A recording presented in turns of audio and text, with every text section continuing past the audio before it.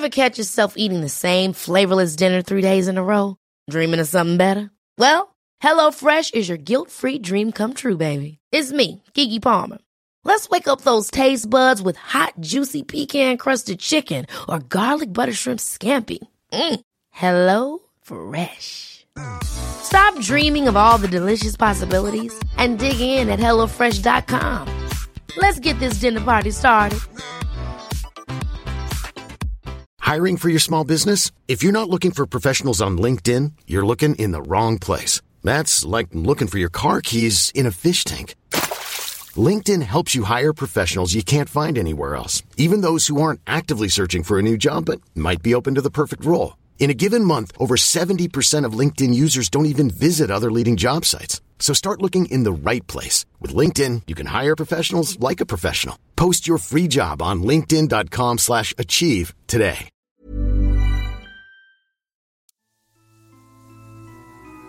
Du lyssnar på del 2 av Skräckpoddens tolkning av science fiction-novellen Färg bortom tid och rum, skriven av H.P. Lovecraft. Har du inte lyssnat på första delen än, så gör det först. Det vi sist avslutade hade en mystisk meteor slagit ner bredvid en brunn vid Nahum Gardners gård. När hans växtliv, djur och även fru och ena son insjuknade med mycket ovanliga symptom efter meteorens nedslag, försöker Nahum göra sitt bästa för att fortsätta försörja för sin familj och balansera sitt mentala tillstånd med hjälp av hans vän Ami Pierce. En balansgång som rubbats efter att hans sjuka son, Thaddeus, avlidit av den underliga sjukdomen som gör en grå, fjällig och skör. Jag heter Jonathan Lundqvist och det här är Skräckpodden.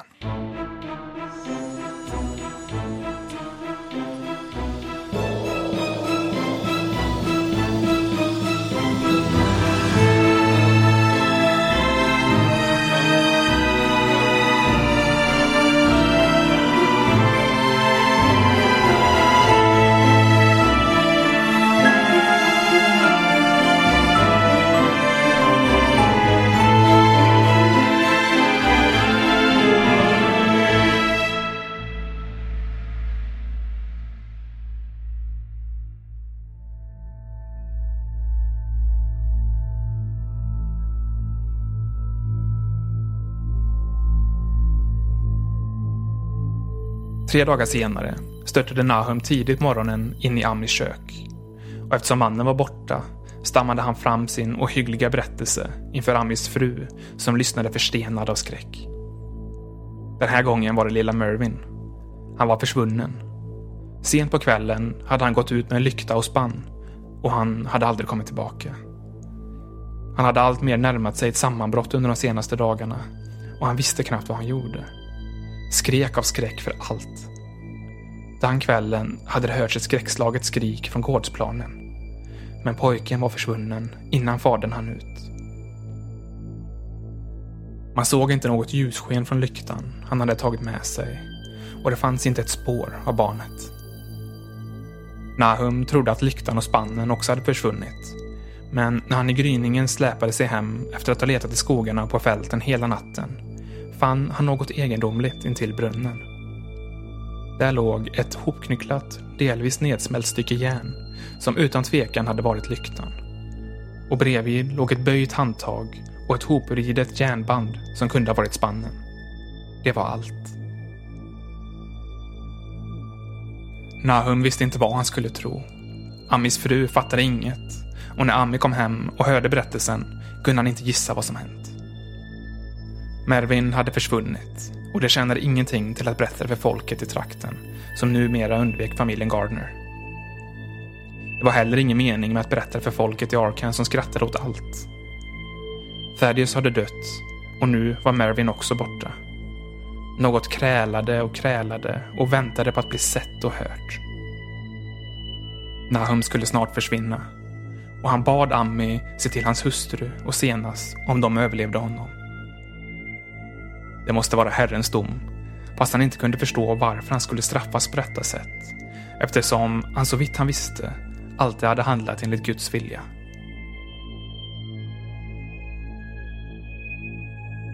Under mer än 2 veckor såg Ami inte Nahum en enda gång. Efter det blev han så orolig att han övervann sin skräck och tog sig ut i gården. Det steg inte upp någon rök ur den stora skorstenen, och för en stund fruktade Ami det värsta. Gården såg förfärlig ut. Grått, vissnat gräs på marken. Vildvinet föll i sköra stycken från de gamla väggarna och gavlarna. Och väldiga nakna träd klöste mot den grå novemberhimlen med en utstuderad ondska som Ami ansåg måste bero på att grenarna ändrat ställning en aning. Men Nahum levde trots allt. Han var svag och låg på en bänk i hans kök med lågt tak. Och han var vid fullt medvetande och i stånd att ge enkla order till Senas. Rummet var ohyggligt kallt. Och när Ami tydligt visade att han frös ropade Nahum hes till Senas att hämta mer ved. Det behövdes verkligen ved. För den väldiga eldstaden var oeldad och tom.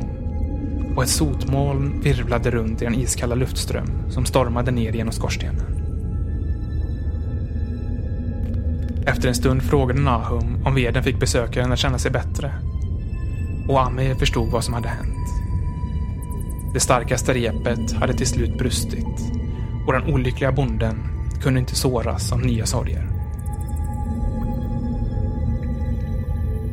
Ami frågade försiktigt ut Nahum, men han kunde inte få något klart besked om den försvunne Mervyn. I brunnen. Han bor nere i brunnen. Det var allt den omtöcknade fadern sa. Sen kom besökaren plötsligt att tänka på hustrun, och han bytte ämne och frågade om hans fru. Nabby? Frågade Nahum förvånat. Men hon är ju här. Ami förstod att han måste leta efter henne själv. Han lämnade den ofarliga, babblande mannen på bänken, tog ner nycklarna från spiken vid dörren och gick upp för den knakande trappan till vinden. Luften där uppe var instängd och kval, och inget ljud hördes från något håll. Bara en av de 4 dörrarna där uppe var låst, och han försökte låsa upp den med olika nycklar som fanns på den nyckelknipa han hade tagit med sig. Den 3:e nyckeln passade i låset, och efter en del fumlande slog Ami upp den låga vita dörren. Det var ganska mörkt där inne, för fönstren var små och till hälften igenspikade med grova plankor. Och Ami kunde inte se något på golvet. Stanken var outhärdlig, och han var tvungen att gå in i ett annat rum och fylla lungorna med frisk luft innan han kunde gå in. När han steg in upptäckte han något mörkt i ett hörn, och när han granskade det närmare så skrek han rätt ut i luften.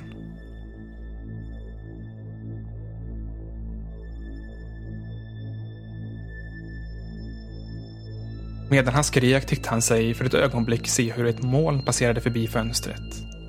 Och sekunden därefter kände han nu något som liknade en äcklig dunst strök förbi honom. Egendomliga färger dansade för hans ögon. Om inte ögonblickets fas hade förlamat honom skulle han ha tänkt på den kulan inne i meteoren som geologhammaren hade krossat, och på den sjukliga växtligheten som hade kommit upp under våren. Som det var nu tänkte han bara på den avskyvärda oformlighet som nu fanns framför honom, och som allt för uppenbart hade gått samma öde till mötes som unge Thaddeus och kreaturen hade mött innan dess. Men det mest skräckenjagande var att det mycket långsamt och märkbart rörde sig medan det föll sönder. Ami ville inte berätta mer om detta, men föremålet i hörnet återvände inte som något rörligt i hans berättelse.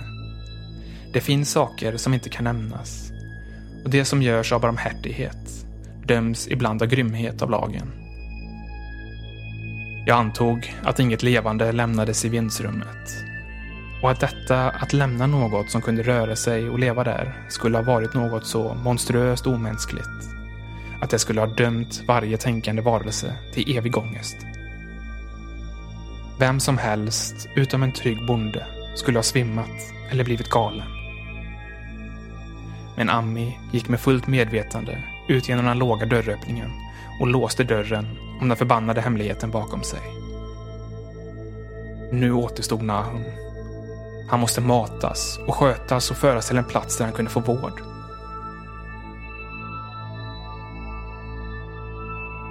Medan Ami gick ner för den mörka trappan hörde han en duns under sig. Han tyckte sig också höra ett rop som plötsligt klipptes av, och han drog sig nervöst till minnes det klibbiga ting som hade svävat förbi honom i det där hemska vindsrummet. Vilket väsen hade vaknat efter hans rop och ankomst? Han hölls tillbaka av en obestämd skräck medan han hörde fler ljud nerifrån. Något tungt släpades över golvet. Därefter hördes ett motbjudande kladdigt ljud. Ett slags ondskafullt och orent sugande. Hans associationsförmåga hade stigit upp till feberaktiga höjder, och han tänkte bävande på det han hade sett där uppe. Gode Gud, vilken mardrömsvärld hade han hamnat i? Han vågade varken röra sig framåt eller bakåt, utan stod darrande i den mörka instängda trappan. Varje liten detalj i scenen brände sig fast i hans minne. Ljuden, känslan av ängslig föraning, mörkret, den branta trappan, det svaga skimret från allt trä i närheten, trappsteg, väggar, alla nakna brädor och bjälkar. Sen hördes ett skräckslaget gnäggande från Amis häst utanför huset, följt av hovklapper som tyder på att hästen rusade bort. Ögonblicket därefter hade häst och vagn försvunnit så långt att det inte längre gick att höra dem, och lämnat den skrämde mannen i trappan till att ensam försöka gissa vad som hade drivit bort hästen. Men det var inte allt. Det hade hörts ett annat ljud där ute. Ett slags plaskande ljud. Vatten. Det måste ha varit brunnen. Han hade lämnat Hero obunden i närheten, och ett vagnshjul måste ha stött emot brunnskanten och rivit ner en sten. Och fortfarande skimrade det bleka ljuset i det vidriga trävirket. Gud, vilket gammalt hus. Större delen var byggt före 1670, och det brutna taket måste ha varit 150 år gammalt. Nu hördes ett tydligt skrapande från golvet på bottenvåningen, och Ami grep hårdare om den tunga käpp han av någon anledning hade hämtat på vinden. Han samlade sig långsamt och gick sedan ner i köket. Han slutade inte att gå, eftersom den han sökte inte längre var där. Något kröp mot honom, och det var fortfarande på sätt och vis vid liv. Ami kunde inte avgöra om Nahum kröp eller släpades av någon yttre kraft, men döden hade vidrört honom. Allt hade hänt under den senaste halvtimmen. Men sönderfallet, gråfärgningen och förruttnelsen hade redan på den korta stunden gjort sitt. Kroppen var ohyggligt skör, och små bitar flagnade av. Ami kunde inte förmå sig till att vidröra det, utan såg skräckslaget på det som en gång hade varit ett ansikte. Vad var det, Nahum? Vad var det som gjorde det här? Viskade han. Och de svullna, kluvna läpparna lyckades nätt och jämnt vässa fram ett sista svar. Inget. Inget. Färgen, den bränner. Kall och våt, men den bränner. Den levde i brunnen. Jag har sett den. Ett slags rök, precis som blommorna förra våren. Brunnen lyste om natten. Thaddeus och Mervyn och Senas. Allting som levde sög livet ur allting. I den där stenen. De måste ha kommit till stenen. Förgiftade allting. Vet inte var den var. Den där runda som de från universitetet tog fram ur stenen. De slog sönder den. Den hade samma färg. Precis samma som blommorna och grönsakerna. Måste ha funnits flera. Frön. Frön. De växte. Jag såg den för första gången den här veckan. Måste ha blivit stark av Senas. Han var en stor pojke. Full av liv. Den kramar ur ens hjärna. Och sen tar den en. Bränner upp den. I brunnsvattnet. Du hade rätt. Dåligt vatten. Senast kom aldrig tillbaka från brunnen. kan inte komma härifrån. Drar den till sig. Man vet att någonting kommer, men det går inte att göra något åt. Jag har sett han gång på gång sedan han tog senast. Var är Nabby, Ami? Min fru? Jag kan inte tänka så bra. Vet inte hur länge sedan jag gav henne mat. Den tar henne om vi inte är försiktiga. Bara en färg.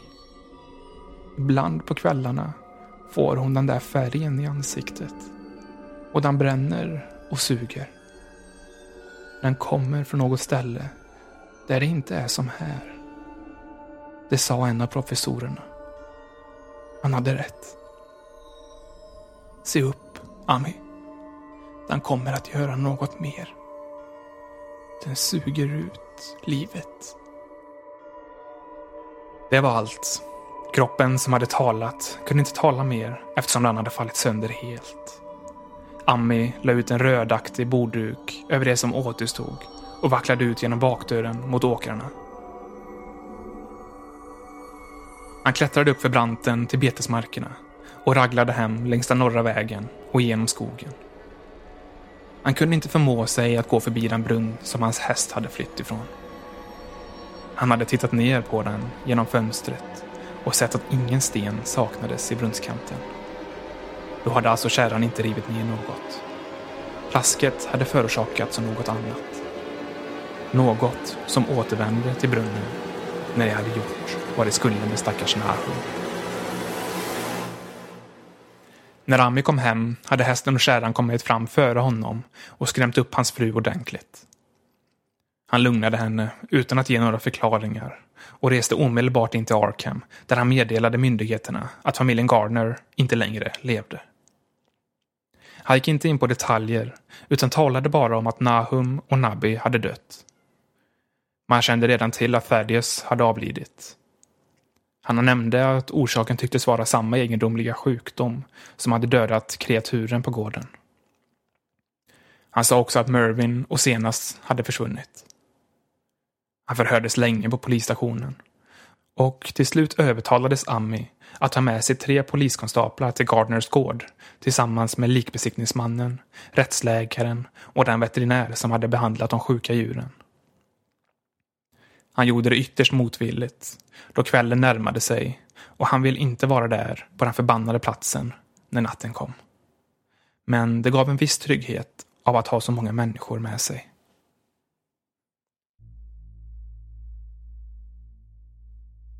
De 6 männen körde ut i en vagn efter Ami kärra och kom fram till det infekterade huset vid 4-tiden. Trots att poliserna var vana vid obehagligheter förblev ingen oberörd vid anblicken av vad de fann på vinden och under den rutiga duken på bottenvåningen. Den grå och ödsliga bondgården var skrämmande i sig, men de 2 sönderfallna kropparna var en ohygglig syn. Ingen klarade av att titta länge på dem och till och med rättsläkaren medgav att det inte återstod mycket att undersöka. Man kunde naturligtvis analysera rester, så han ägnade sig åt att samla in några prover. Och det visade sig att något märkligt hade skett senare i universitetets laboratorium dit de 2 provrören sändes.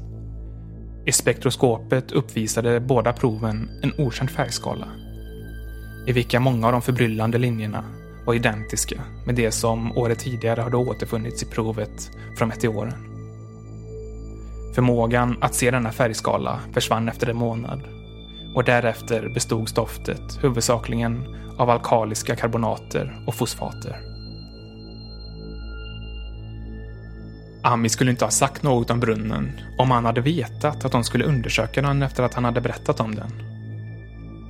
Skymningen föll och han var för ivrig för att få komma därifrån. Men han kunde inte låta bli att kasta nervösa blickar bort mot brunnen. Och när en detektiv frågade honom medgav han att Nahum hade varit rädd för något som fanns där nere. Så rädd att han inte ens vågade leta efter Mervyn och senast där. Efter detta återstod bara att omedelbart tömma och undersöka brunnen.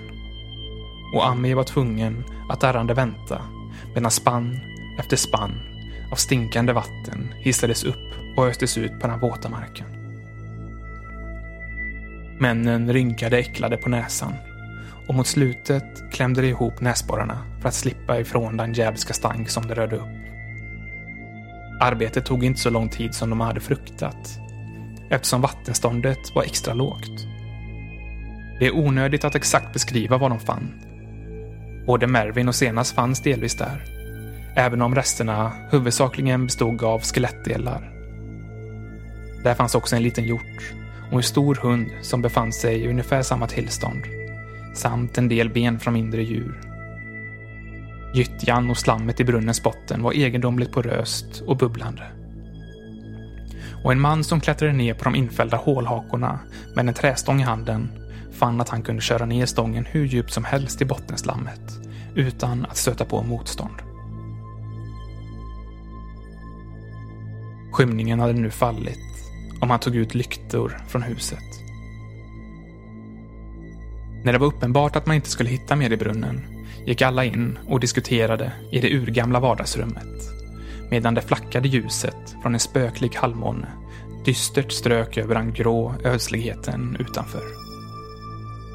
Männen var öppet förvirrade och kunde inte finna någon sammanbindande länk mellan växtlighetens tillstånd, den okända sjukdom som angripit kreatur och människor samt Mervyn och Zenas oförklarliga död i den förgiftade brunnen. Ever catch yourself eating the same flavorless dinner 3 days in a row? Dreaming of something better? Well, HelloFresh is your guilt-free dream come true, baby. It's me, Keke Palmer. Let's wake up those taste buds with hot, juicy pecan-crusted chicken or garlic butter shrimp scampi. Hello Fresh. Stop dreaming of all the delicious possibilities and dig in at HelloFresh.com. Let's get this dinner party started. If you're looking for plump lips that last, you need to know about Juvederm lip fillers. With Juvederm Volbella XC and Juvederm Ultra XC, your lip look, whether it's subtle or bold, can last up to 1 full year with optimal treatment and no additional maintenance. Find a licensed specialist and see if it's right for you at Juvederm.com today. That's JUVEDERM.com. Add fullness to lips in adults over 21 with Juvederm Volbella XC or Juvederm Ultra XC. Do not use if you have severe allergies or a history of severe allergic reactions, or if you're allergic to lidocaine or the proteins used in Juvederm. Tell your doctor if you have a history of scarring or taking medicines that decrease the body's immune response or that can prolong bleeding. Common side effects include injection site redness, swelling, pain, tenderness, firmness, lumps, bumps, bruising, discoloration, or itching. As with all fillers, there's a rare risk of unintentional injection into a blood vessel, which can cause vision abnormalities, blindness, stroke, temporary scabs, or scarring. For full, important safety information, visit Juvederm.com. Hey, it's Ryan Reynolds, and I'm here with Keith, co-star of my upcoming film, If, only in theaters May 17th. Do you want to tell people the big news? All right, I'll do it. Sign up now and you'll get unlimited for $15 a month and 6 months of Paramount Plus Essential Plan on us. MintMobile.com/switch. Upfront payment of $45 equivalent to $15 per month. Unlimited over 40 gigabytes per month. Face lower speeds. Videos at 480p. Active Mint customers by 531.24 get 6 months of Paramount Plus Essential Plan. Auto renews after 6 months. Offer ends May 31st, 2024. Separate Paramount Plus registration required. Terms and conditions apply if rated PG.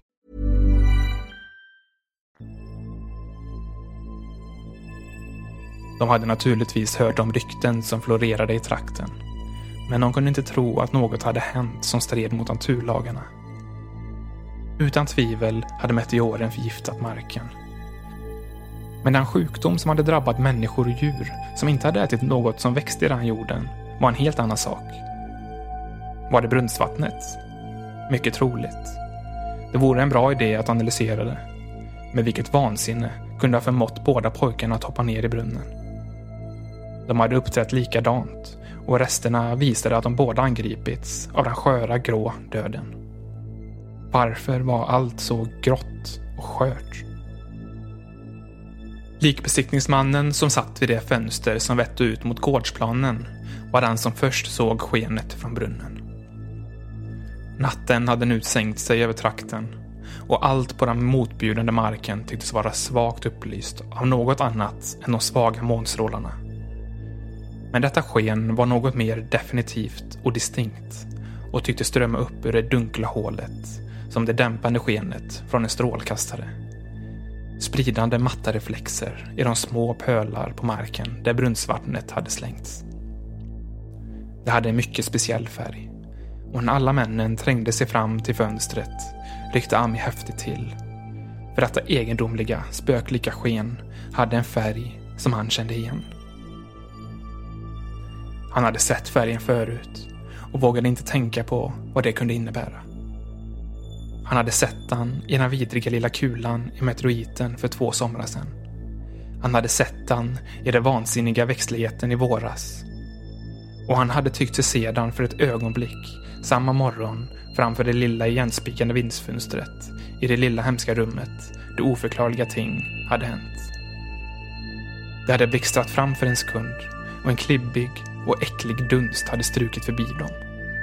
Och sen hade stackars Nahum angripits av något med den färgen. Han hade sagt det mot slutet, att det var likt kulan och växterna. Därefter hade hästen skenat och plasket i brunnen kommit. Och nu andades brunnen ut en blek, förrädisk ljusstråle av samma djävulska färg i natten. Det hedrar Amis hjärna att han till och med i detta ögonblick grubblade över en framförallt vetenskaplig fråga. Han kunde inte undgå att förvånas över att han har fått samma intryck, dels av en dimma som skymtat i dagsljus mot ett fönster som vette mot morgonhimlen, och dels från en nattlig utströmning som visade sig som en självlysande dimma mot ett svart och öde landskap. Det var inte riktigt. Det var mot naturen. Och han mindes sin stackars angripne väns sista förfärliga ord. Den kommer från något ställe där det inte är som här. Det sa en av professorerna. Alla de 3 hästarna, som var bundna med ett par förkrympta unga träd vid vägen, knäggade och sparkade nu förtvivlat. Hästföraren reste sig för att gå ut och göra något åt det, men Ami la en darrande hand på hans axel. Gå inte ut dit, viskade han. Det finns mer saker här än vi känner till. Nahum sa att det finns något i brunnen som suger livet ur en. Han sa att det måste vara något som kom från en rund kula som den vi såg i meteoren som föll i juni för ett år sedan. Suger och bränner, sa han. Och det är bara ett moln med samma färg som skenet där ute, som man knappt kan se och som man inte vet vad det är. Nahum trodde att det lever på allt levande och blir starkare hela tiden. Han sa att han såg det förra veckan. Det måste vara någonting som kommer från himlen, som folket från universitetet förra året sa om meteoren. Det är inte någon av Guds skapelser. Det är något som kommer utifrån. Så männen hejdade sig tveksamt medan skenet från brunnen tilltog i styrka och de bundna hästarna skrapade och gnäggade allt mer hysteriskt. Det var ett fruktansvärt ögonblick. Med fasa i det gamla och förbannade huset, 4 förskräckliga likrester, 2 från huset och 2 från brunnen, i skjulet där bakom och den där pelaren av okänt motbjudande ljus som steg upp från gårdsplanen. Ami hade hejdat hästföraren av ren instinkt, och han glömde bort att han själv inte hade skadats när han vidrörde den klibbiga dunsten uppe i vindsrummet. Men det var kanske lika gott att han gjorde som han gjorde. Ingen kommer någonsin att få veta vad som löpte där ute den natten. Och även om den främmande skamligheten än så länge inte hade skadat någon människa som var vid sina sinnens fulla bruk, så kunde ingen veta vad han kunde ha gjort i detta sista ögonblick med dess nya styrka och den målmedvetenhet som han snart skulle visa under den molniga, månljusa natthimlen.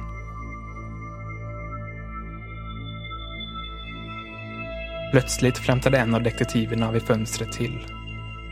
De såg på honom och sedan följde de hans blick uppåt. Nu kunde ingen längre betvivla de rykten som hade spritts i trakten. Och det på grund av det som samtliga i rummet viskande enades om. Man måste utgå ifrån att det inte var någon vind under den tiden på kvällen.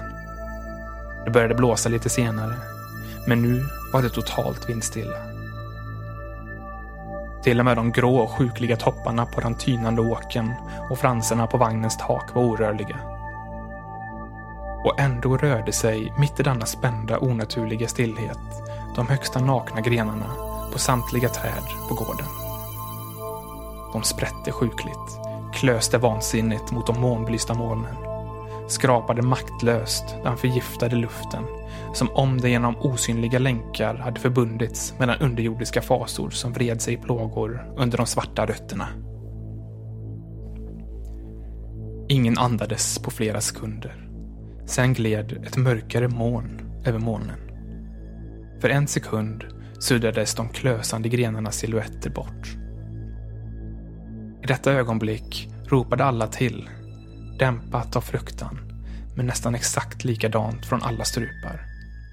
För fasan hade inte suddats bort med silhuetterna. Istället, under ett ohyggligt ögonblick av djupare mörker, såg männen i samma trädtopp 1000 små svaga och ogudaktiga slingrande ljuspunkter på alla grenspetsar, som ljuset från en elektrisk urladdning, eller de eldslågor som vid pingsthögtiden flammade över Guds sändebuds toppar. Det var en otrolig samling onaturliga ljus, som en svärv av eldflugor som dansade en djävulsdans över en helvetisk sumpmark. Och i dess färg fanns denna obeskrivligt påträngande effekt som Ami hade lärt sig att känna igen och frukta.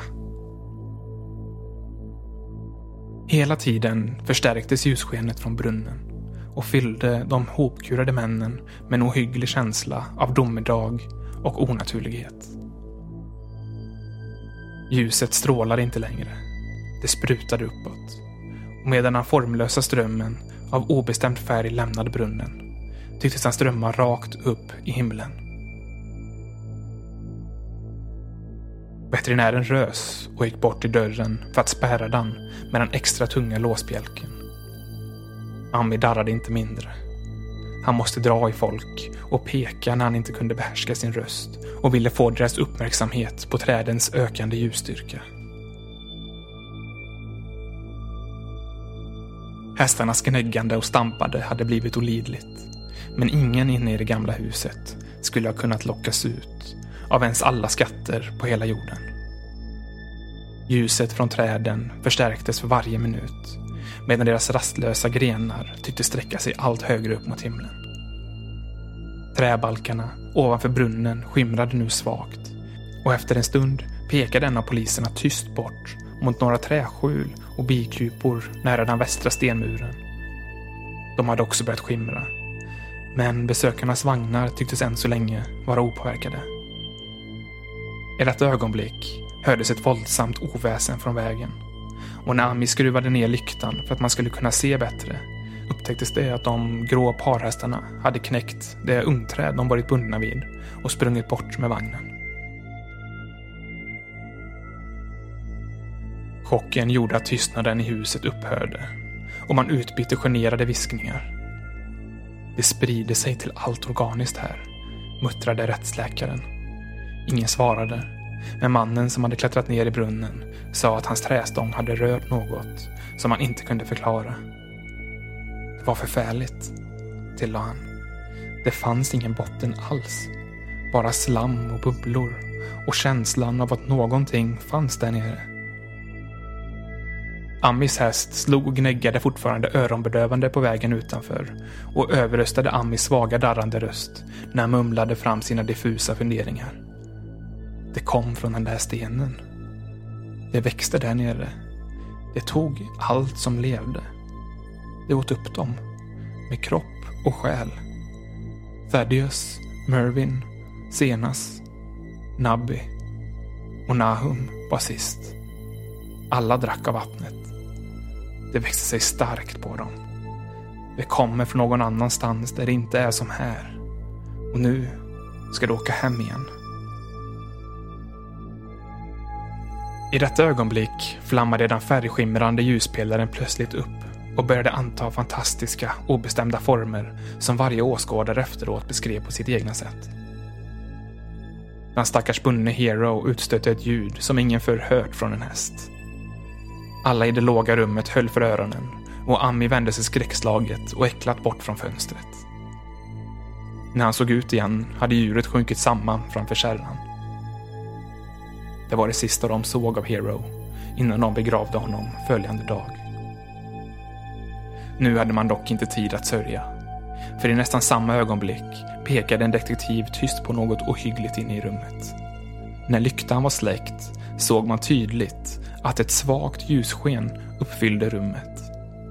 Det glödde från de breda golvplankorna och resten av trasmattan och skimrade över fönsterbrädorna. Det löpte upp och ner längs de nakna hörnbalkarna, pulserade över hyllorna och spiselkransen och klibbade fast vid dörrar och möbler. Det blev kraftigare för varje minut och till slut förstod de att allt levande måste lämna detta hus. Ami visar dem bakdörren och stigen bort genom åkrarna mot betesmarkerna. De snubblade framåt som i en dröm och vågade inte se sig om förrän de hade hunnit långt bort från huset. De var tacksamma för stigen, för de kunde inte ha gått över gårdsplanen och förbi brunnen. Det var illa nog att tvingas gå förbi den skimrande ladan och uthusen och de lysande fruktträden som höjde sina ondskefulla, knotiga grenar mot skyn. Tacka Gud att det bara var de översta grenarna som rörde sig i någon högre grad. Månen försvann bakom några mörka moln när de passerade över den gamla bron över Chapmans Brook och de måste treva sig fram i kolmörker därifrån och till ängarna. När de vände sig mot dalen och familjen Gardners gård i dalbotten såg de en fruktansvärd syn. Hela gården, träd, byggnader och till och med det gräs och lövverk som inte hade förvandlats till grå, spröd, dödssjuk materia flammade med ett ohyggligt, ojordiskt sken. Alla grenar sträcktes upp mot himlen med skräckinjagande eldstungor längst ut på spetsarna och flammande strömmar av samma ojordiska eld kröp längs med taken på huvudbyggnaden, ladan och uthusen. Det var som en scen i en tavla av Fyssli. Och överallt sammans höjde sig den flammande ljusspelaren, den ojordiska och odimensionella regnbågen som sköljde upp från det egendomliga giftet i brunnen. Sjudande, kännande, slickande, trevande, pulserande, strävande uppåt och ondskefullt bubblande i sitt kosmiska och oförståeliga färgspel. Sen sköt det fruktansvärda föremålet utan förvarning rakt upp mot himlen som en raket eller en meteor.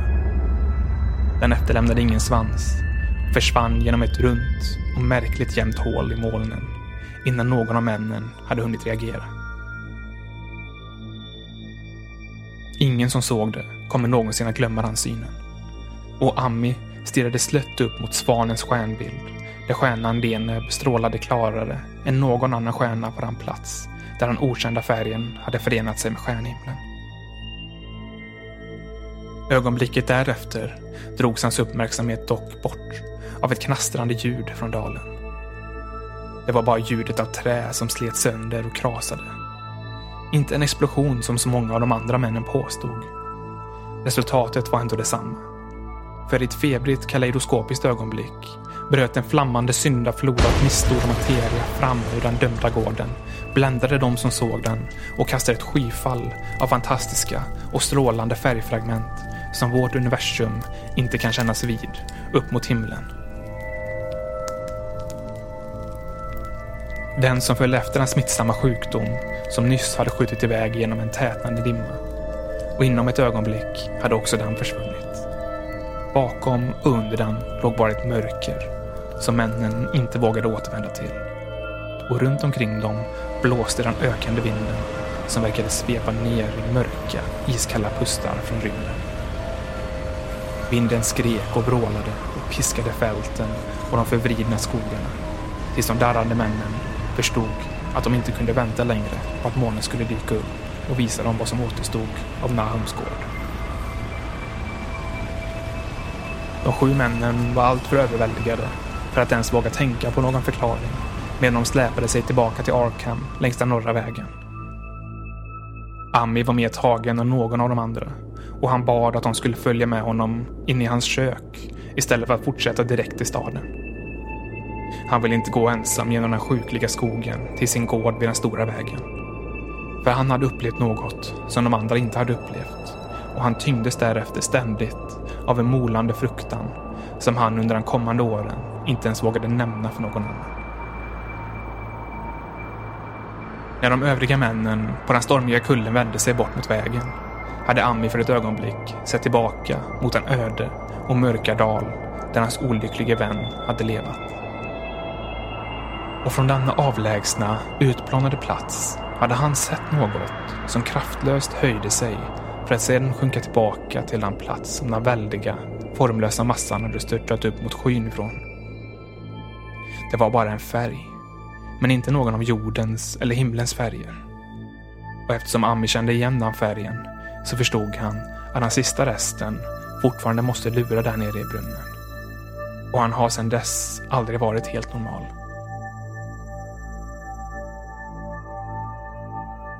Ami återvände aldrig till platsen. Det är nu 44 år sedan skräcken anlände. Men han har aldrig varit där. Och han kommer att bli glad när den nya dammen utplånar platsen. Jag kommer också att bli lättad. För jag tyckte inte om solstrålarnas sätt att skimra runt den övergivna brunnens öppning när jag passerade förbi. Jag hoppas att vattnet alltid kommer att vara mycket djupt. Men inte ens då kommer jag att dricka det. Jag tror inte att jag kommer att besöka Arkham med omnejd igen. 3 av de män som hade varit där med Ami återvände dit nästa morgon för att se ruinerna i dagsljus. Men det fanns inga egentliga ruiner. Bara tegelstenar från skorstenen, stengrunden, en del mineral- och metallspår här och där och såklart stenkanten runt den förfärliga brunnen. Allt hade försvunnit, förutom Amis döda häst Hero, som släpades bort och begravdes, och kärran som snart skulle återlämnas till honom. Det återstod 4 spöklika tunnland med grå öken, och inget har växt där sedan dess. Ända till denna dag har den brett ut sig, naken som en stor syrafrätt fläck i skogen och fälten. Och de få som trots alla rykten har vågat betrakta den har döpt den till den förbannade zonen. Det lantliga skvallret är underligt. Det skulle vara ännu mer egendomligt om stadsborna och kemisterna från universitetet visade så mycket intresse att de analyserade vattnet i den övergivna brunnen eller i grå dammet som ingen vind tycks kunna blåsa bort. Botanister borde studera den förkrympta floran i fläckens utkanter. För det skulle kunna sprida lite ljus över böndernas tro om att förödelsen sprider sig lite i taget. Kanske ett par centimeter per år. Folk säger att växtligheten i närheten inte har de riktiga färgerna på våren och att vilddjuren lämnar egendomliga fotavtryck i vintersnön. Snön tycks aldrig falla lika djup på den förbannade zonen som på andra platser. De hästarna som återstår i denna bilens tid blir nervösa i den tysta dalen. Och jägarna kan inte lita på sina hundar i närheten av det grå dammet. Det sägs också att platsen inte är bra för själen. Många blev underliga under våren efter Nahums död. Och de förlorade alltid förmågan att ge sig av.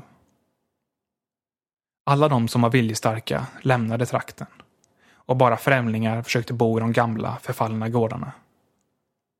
Ingen av dem kunde stanna kvar någon längre tid.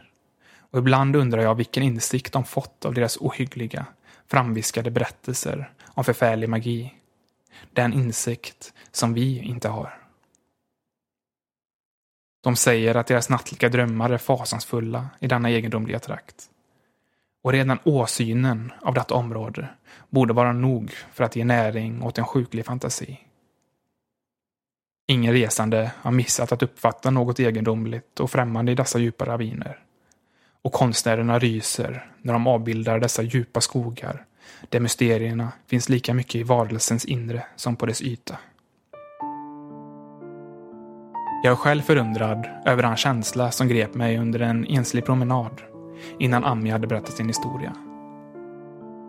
När skymningen kom önskade jag vagt att det skulle bli molnigt, då jag fylldes av en skrämmande fruktan mot den gapande, öppna himlen ovanför mig. Fråga mig inte om min åsikt. Jag vet inte. Det är allt. Jag kunde bara fråga Ami. För folk i Arkham vill inte tala om den förfärliga tiden. Och alla de 3 vetenskapsmännen som såg meteoriten och dess mångfärgade kula är döda. Ni kan vara övertygade om att det finns fler klot. Ett av dem samlade näring och gav sig av. Och antagligen finns det ett till som inte kom iväg. Det råder inga tvivel om att det fortfarande är kvar nere i brunnen. Jag vet att något inte stämde med solflimret jag såg över brunnskanten.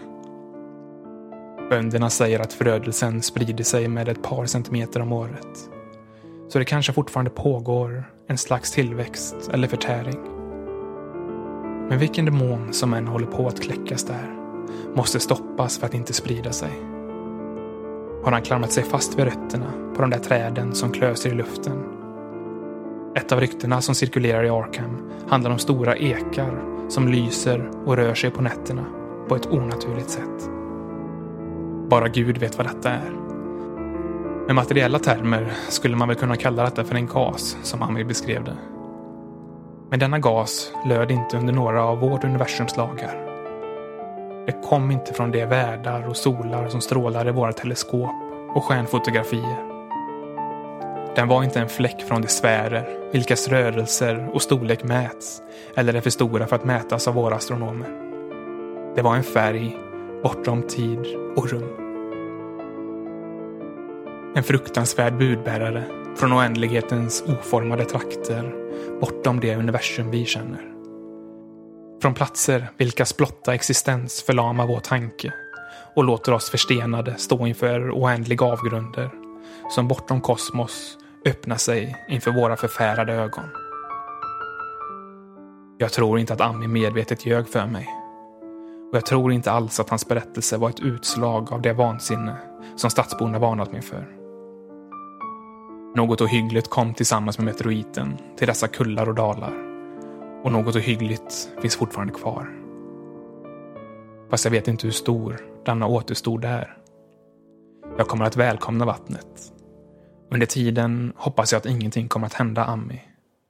Han såg för mycket av varelsen. Och det påverkade honom på ett förrädiskt sätt. Varför har han aldrig kunnat flytta härifrån? Han mindes Nahums sista ord så tydligt. Kan inte komma härifrån. Drar den till sig. Man vet att någonting kommer.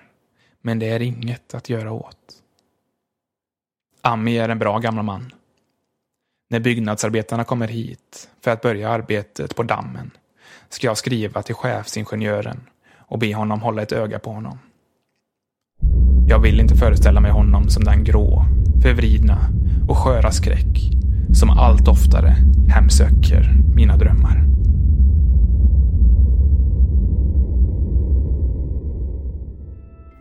Skräckpodden produceras av mig, Jonathan Lundqvist. Följ Skräckpodden på Instagram och Facebook så du inte missar något som har med podden att göra. Och skriv gärna ett mejl till mig på skräckpodden@gmail.com. Och som alltid, stort tack för att du lyssnar.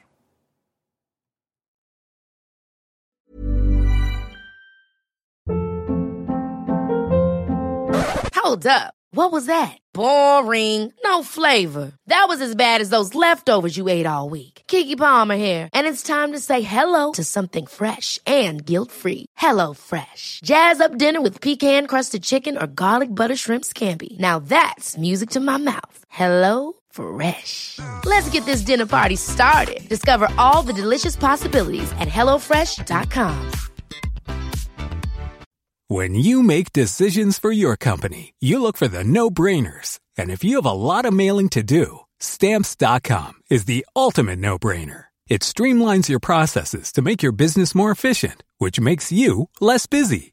Mail checks, invoices, legal documents, and everything you need to keep your business running with Stamps.com. Seamlessly connect with every major marketplace and shopping cart.